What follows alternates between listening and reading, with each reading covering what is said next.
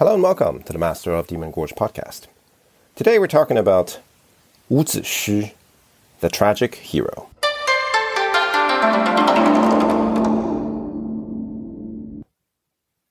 I've wanted to tell you for some time now the story of Zixu.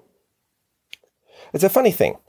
Growing up, we were taught about Zixu as a commendable personality from Chinese history. A role model of sorts, even. But when I revisited his story recently, it struck me that no one, absolutely no one, should take this man as a role model. He was heroic in some ways, and he possessed certain qualities worth emulating. But ultimately, he was like the hero of a Greek tragedy. Actually, once the thought occurred to me, I couldn't stop thinking about how well he fit the shape of a Greek tragic hero. Someone like King Oedipus. An otherwise commendable and heroic person, impelled by understandable motives, who is nonetheless brought down by some terrible flaw in his character. So I've wanted to tell you his story for some time, but the tragedy of Zixu is also very complicated. More to the point, his story intersects with the stories of a number of other personalities from Chinese history of first-rank importance, who deserve to be the protagonists of their own episodes. And to varying extents, some of them also trace the character arcs of Greek tragic heroes. In fact, I previously began doing a sort of series on the 5 hegemons of spring and autumn. And 2 of the monarchs in the running to be on the list of the 5 hegemons, 2 whom we have yet to talk about, feature prominently in his story. So, what I'll do is this. I'm going to divide the tragedy of Zixu into 2 parts. This way, at least, I'll have time to give proper attention to the other major characters who will appear. And in part 2, maybe we'll even shift the focus to some of the other characters, even as we wrap up the conclusion to the story of Zixu. Okay, so who was Zixu? Zixu was born in 559 BC into an aristocratic family in the kingdom of Chu. Again, to refresh your memory, in the spring and autumn era, which technically was the second half of the Zhou dynasty, a Zhou king remained nominally in charge, sitting in central China, but the various domains under their dukes functioned independently from the center and frequently fought each other. In the south, the state of Chu, centered on today's province of Hubei, was culturally not entirely Chinese, and the Chu called its leader not a duke, but a king, equal to the Zhou king. 2 other states also existed in what was then considered southern China, now more like central eastern China, the state of Wu, centered on today's province of Jiangsu, and the state of Yue, centered on today's Zhejiang. The Wu and the Yue were also culturally distinct from the central Chinese states and were, for that reason, considered somewhat barbarian. Genetically, the people of Wu and Yue might be relatives of modern-day populations in Southeast Asia, and even possibly indigenous tribes in Taiwan. But for present purposes, we don't need to get into that, except to note that the Wu and the Yue also called their leaders kings. Okay, so Zixu was from the state of Chu. His family had served as officials in the kingdom of Chu for several generations. But a series of political upheavals roiled the Chu in the second half of the 6th century BC. In 541 BC, King Ling of Chu rose to the throne by murdering his predecessor and scattering the other princes. In 528, his little brother, rallied the other princes and killed King Ling. Then he tricked his older brothers into committing suicide, thereby becoming King Ping of Chu. At this time, King Ping appointed Wu Zixu's father, Wu She, as teacher to the crown prince, his son, Prince Jian. But then a courtier named Fei Wuji falsely accused Prince Jian of plotting against his father. The prince ran for his life, and King Ping imprisoned the prince's teacher, Wu Zixu's father, Wu She, for somehow failing to teach the boy properly, or for possibly being in on the conspiracy. The king was going to kill Wu She regardless. But at Fei Wuji's urging, the king also ordered Wu She's 2 sons to come into the palace, so that he could kill father and sons together, ensuring that there would be no one left to seek revenge. Wu Zixu and his older brother, Wu Shang, received the message. They knew that if they went to the palace, they would be killed. Wu Zixu said they must not go. Instead, they must run and wait for a chance to avenge their father. But Wu Shang said he couldn't do it, couldn't leave his father to die alone. So he went into the palace, and King Ping killed Wu Zixu's father and brother together. Wu Zixu ran for his life while swearing revenge. It was like that bit in the film Gladiator. You know the bit. My name is Maximus Decimus Meridius, father to a murdered son, husband to a murdered wife, and I will have my vengeance in this life or the next. This was in 522 BC. The king's soldiers pursued him as Wu Zixu ran. First, he wanted to run to the state of Wu to the east. But then he realized how many true soldiers were searching for him in that direction. So he tried to go to the state of Song, where Prince Jian was. But then the state of Song was in political turmoil as well, so the two of them went to the state of Zheng together. But then Prince Jian got himself tangled up in Zheng politics and was killed, leaving a young son. So Wu Zixu took the boy and once again tried to run for the kingdom of Wu, having to resort to begging on the way in order to survive. And the true soldiers were still looking for him. In this, Wu Zixu's physique worked against him. He was said to be a strikingly big and tall guy, a kind of ancient Chinese Jack Reacher. So, true officers could spot him from a mile away.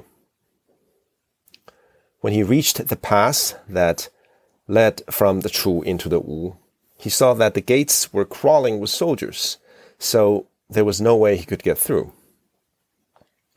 He found a room somewhere and spent the night desperately trying to figure out what to do. Legend has it that when he looked in the mirror in the morning, he found that his anxiety had led his hair and beard to turn snow white overnight. And so he was able to get through the pass, despite his striking physique. The soldiers were looking for a man in the prime of his life, not one with white hair. After he got through the pass, he found himself facing a river. A lone fisherman steered a boat, which he hurriedly waved down. The boatman figured out who he was, but nonetheless ferried him across. Wu Zixu was incredibly grateful and wished to do something for the boatman, but the boatman declined. As he walked away, though, Wu Zixu made the mistake of turning back one more time to say to the boatman, "Please don't tell anyone that you saw me." The boatman, or so legend has it, replied with a long sigh, "Well, If you think I have so little honor that I would betray you for a monetary reward, then the only way for me to prove to you that I'd never talk is to kill myself." At that, the boatman jumped into the river and drowned. After he reached the kingdom of Wu, Wu Zixu came to the attention of the ruling elite there, being the scion of a long-standing aristocratic family of the Chu. At this time, the king of Wu was King Liao.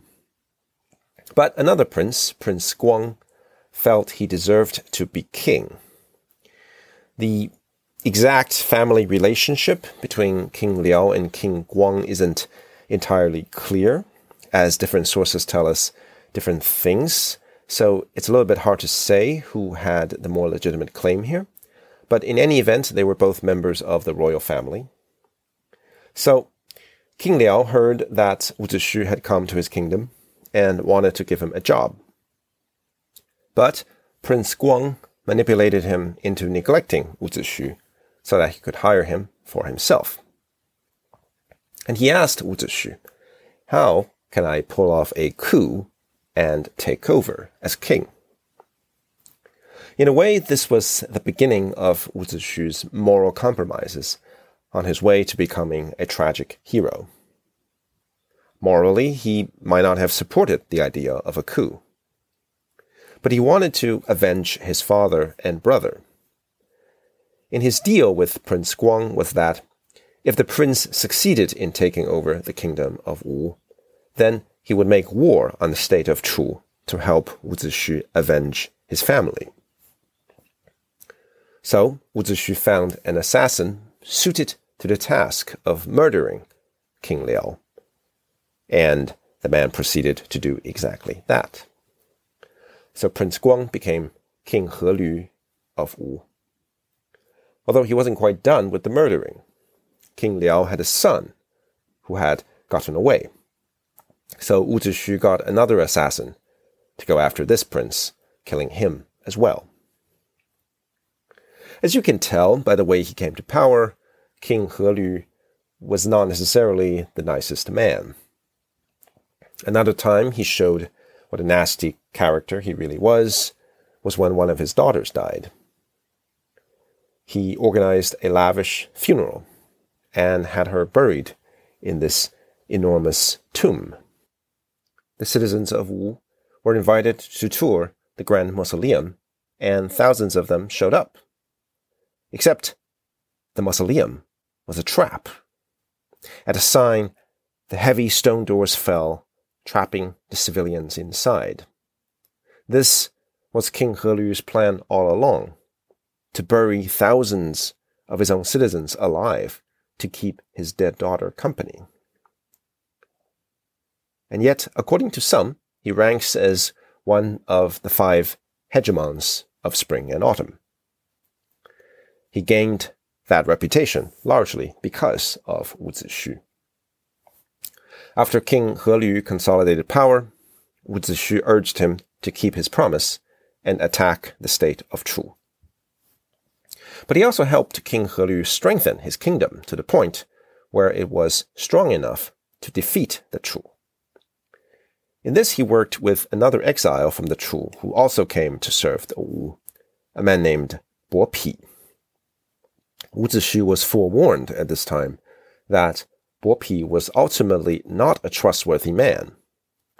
But at this time, his sentimental attachment to a fellow exile made him look upon Bo Pi with rose-tinted glasses, with consequences later.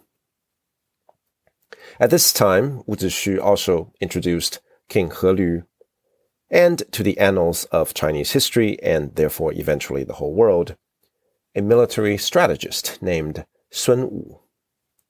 This man, Sun Wu, was originally from the state of Qi in the northeast, but had moved to the kingdom of Wu, where he lived in seclusion and then wrote a book about war that Wu Zixu regarded very highly.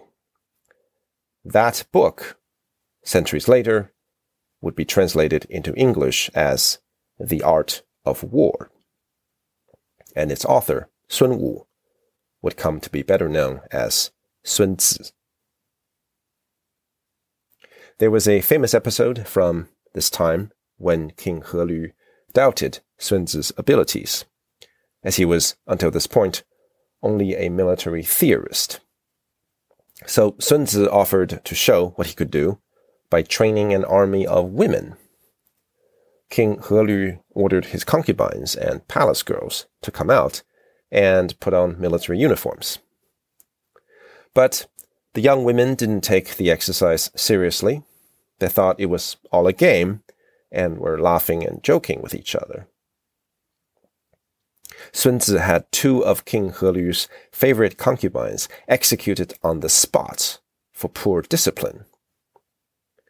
The women, terrified, now formed perfect ranks and performed their military exercises perfectly.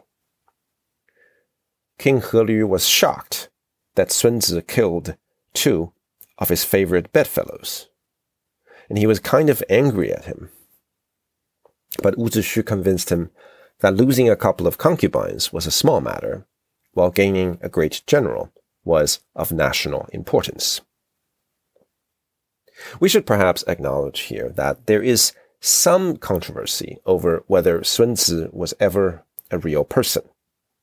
Some scholars have argued that actually Wu Zixu was the author of The Art of War, and Sun Tzu was just a persona he adopted, a pen name. But for the purposes of our story, we'll take Sun Tzu as a real historical personality. In 506 BC, the kingdom of Wu was finally ready to take on the kingdom of Chu. 2 small domains that had been under the sway of the Chu turned against their overlord and helped the Wu. And fighting 5 battles against the Chu. The Wu army, under Wu Zixu and Sun Tzu, won all 5, inflicting a catastrophic defeat on the Chu. Until then, invariably one of the most powerful states of spring and autumn. The Wu army charged into the Chu capital, the city of Ying. Meanwhile, however, King Ping of Chu, the man who killed Wu Zixu's father and brother, had actually died. So now his son, King Zhao of Chu, was on the throne. Feeling his thirst for vengeance unsatisfied because his true enemy had died years ago of natural causes, Wu Zixu now went after King Zhao. But King Zhao managed to get away from Ying City. Now, King He Lu went into the palace and raped every one of King Zhao's wives and concubines. He even wanted to rape King Zhao's mother, after hearing that the Queen Mother was not yet old and basically still hot. But the Queen Mother managed to shame him into not doing so. At least that's what happened according to 列女传, the biographies of the various ladies written during the Han Dynasty. Wu Zixu, Sun Tzu, and Bo Pi might have similarly unleashed a wave of sexual violence against the female family members of the ministers and courtiers of the Chu, who had fled with their king. In modern times, we would certainly consider this a war crime, and it wasn't exactly considered glorious even back then. In fact, the sexual violence led to the populace of the Chu to resent their invaders, even more so than they already did. Wu Zixu was also said to have gone looking for the tomb of King Ping, his real enemy. The story goes that King Ping of Chu, knowing how many enemies he had in life, constructed his own tomb at the bottom of a lake so that it would be hard to find. But Wu Zixu found an old man who had been one of the workers who built the tomb, and he told Wu Zixu where it was. So Wu Zixu had swimmers go down and retrieve King Ping's body. which had been mummified with mercury and was preserved. And Wu Zixu took a whip and whipped the corpse again and again and again for hundreds of times, tearing up the flesh until it was destroyed. Here again, I'll note that there is some debate as to whether or not this really happened. In Chinese tradition, destroying your enemy's tomb and his ancestors' tombs was considered an extremely cruel and vengeful thing to do. And Wu Zixu certainly was seeking vengeance. In fact, it seemed like no amount of violence done against his enemies would assuage the pain in his soul. But some scholars say there was no established custom at the time of wanting to whip the corpse of your dead enemy. Regardless, Wu Zixu had just about destroyed the country of his birth in an effort to avenge the deaths of his father and brother. The only thing left that he could do was to track down King Zhao and kill him, which would actually bring an end to the state of Chu. At one point, he suspected that King Zhao had escaped to the state of Zheng, so he marched on Zheng. The Duke of Zheng was terrified and cast about for someone, anyone, who could come up with a way to beat back Wu Zixu. At this point, the story goes, one of the refugees who had come in from Chu volunteered his service. This man turned out to be the son of the fisherman who, all those years ago, had ferried Wu Zixu across the river and then committed suicide. The fisherman's son went out and asked Wu Zixu to turn back. Recalling what the fisherman had done for him, Wu Zixu ordered his army to retreat. But he still kept looking for King Zhao. King Zhao's people, though, at this time, managed to get to the state of Qing in the west and to persuade the Qing to intervene. So a Qing army was now marching toward them. And Sun Zi convinced Wu Zixu and King He Lu that now was the time to go home and enjoy the spoils of their victory. Okay, we'll end part 1 there with Wu Zixu at the height of his triumph, having achieved all the vengeance that was possible, only to realize that no amount of revenge, no amount of bloodshed would ever make him happy. In the next episode, although we'll end up focusing on another protagonist, you'll find out how the story of Wu Zixu reaches its final tragic denouement. This has been MODG. Thank you for listening.